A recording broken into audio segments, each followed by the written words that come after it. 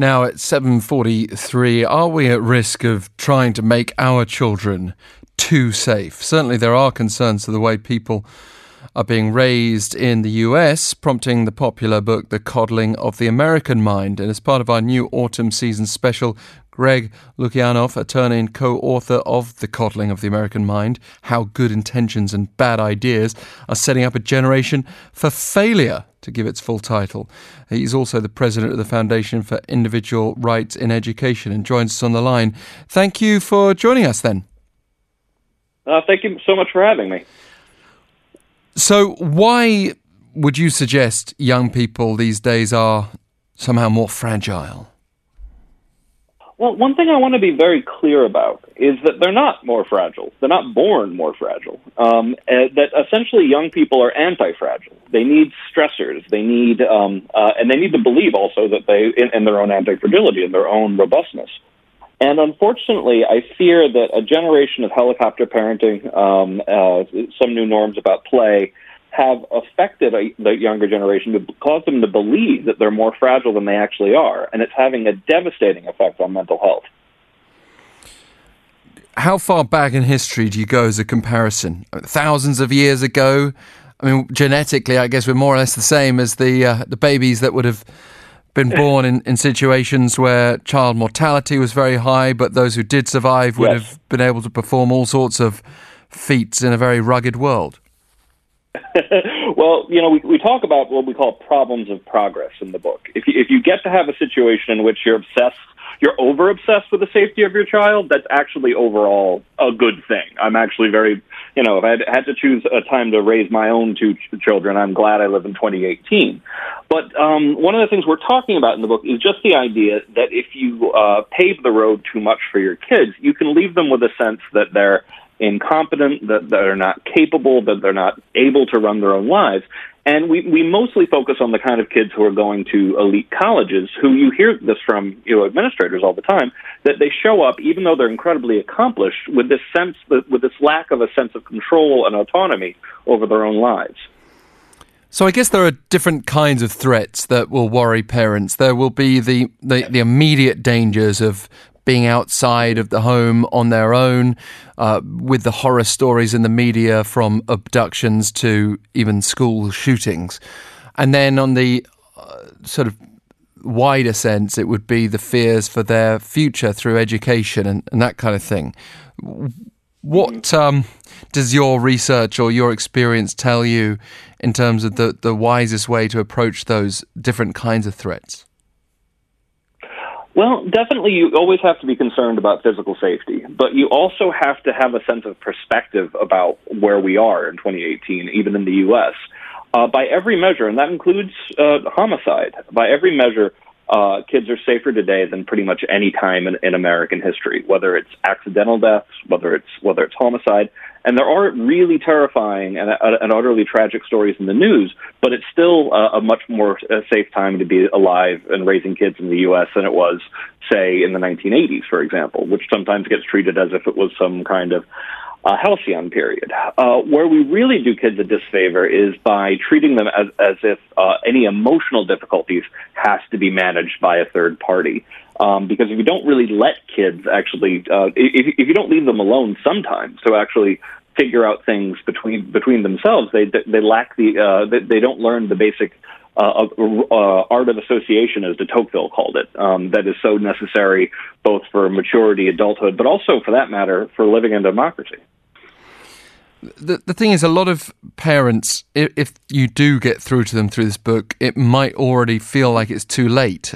They might already have a 10-year-old, a 12-year-old, a 15-year-old who they've been coddling, to use the title of the book, for years already. Can you reverse some of that? Or can you... I mean, we often hear things like toughen up. Is that the vocabulary we should be trying to use? No, I don't think so. And actually, to be one thing that's funny is we fought the title tooth and nail. And we're very clear in the book that what we mean by coddling is the negative side of overprotection, that some of these things that we do to help our kids might actually be harming them. But one of the solutions we talk about in the book, for example, is gap year, something that Britain has had as a cultural institution for a long time. And we believe that what you have to do is give kids experiences that can give them the confidence that they can live and function without their parents managing every aspect of their life before they go to college. Because my preferred title for the book was Disempowered, because what I think we're doing to these incredibly bright, incredibly interesting kids is sending them the message that they can't handle this stuff on their own. And if you were instead to say, for example, have a situation in which people were expected to go to some other part of the country or go to South Korea and work and sort of handle their own lives for a year, I think you'd end up with much lower levels of depression and anxiety than we currently see. Is there a danger that problem's exacerbated in families with one child? Something that we know very well about here in this country with our very low birth rate?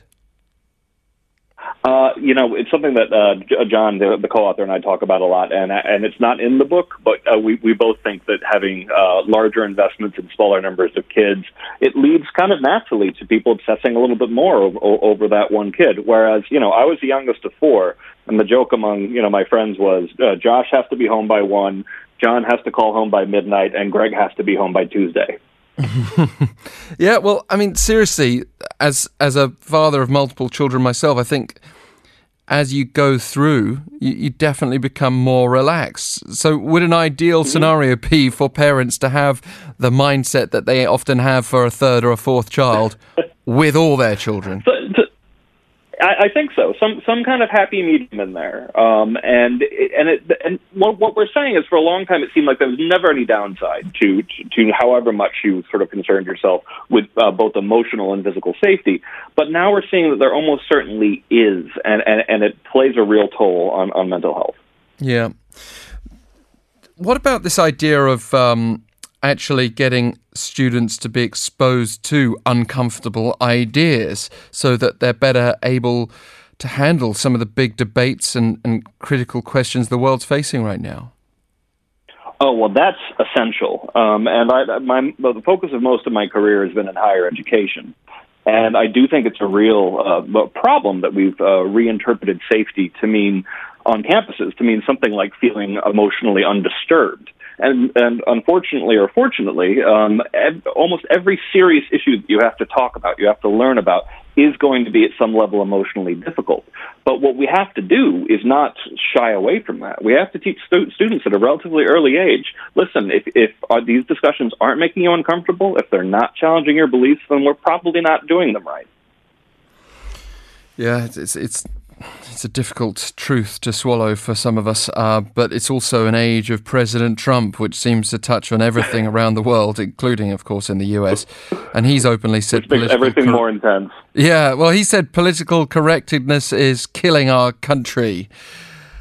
Yeah, we talk about how polarization makes things worse, and definitely things have spiraled up a lot. It's gotten even more intense since we first started writing the book. Yeah, but that ties into this conversation based on handling uncomfortable ideas, doesn't it? And it's not necessarily helpful with the polarization that kids are seeing, not just among those who are raising them, but when they turn on the news or if they turn on any kind of social media. Yeah, well, social media comes up for two different reasons in the book. One is that there's very strong evidence that the depression, anxiety, and unfortunately the spike in suicide rates, particularly affecting young girls, which has actually doubled since 2007, which is horrifying. There's a correlation between that and the amount of social media use for younger women. Also, social media makes polarization worse. One of the ways I think we end up in a situation as polarized with Trump is that social media pats you on the back for having a thick echo chamber. And unfortunately, if you spend some time on Facebook and Twitter, the two tribes are absolutely vitriolic, and it seems to get worse by the day. Right.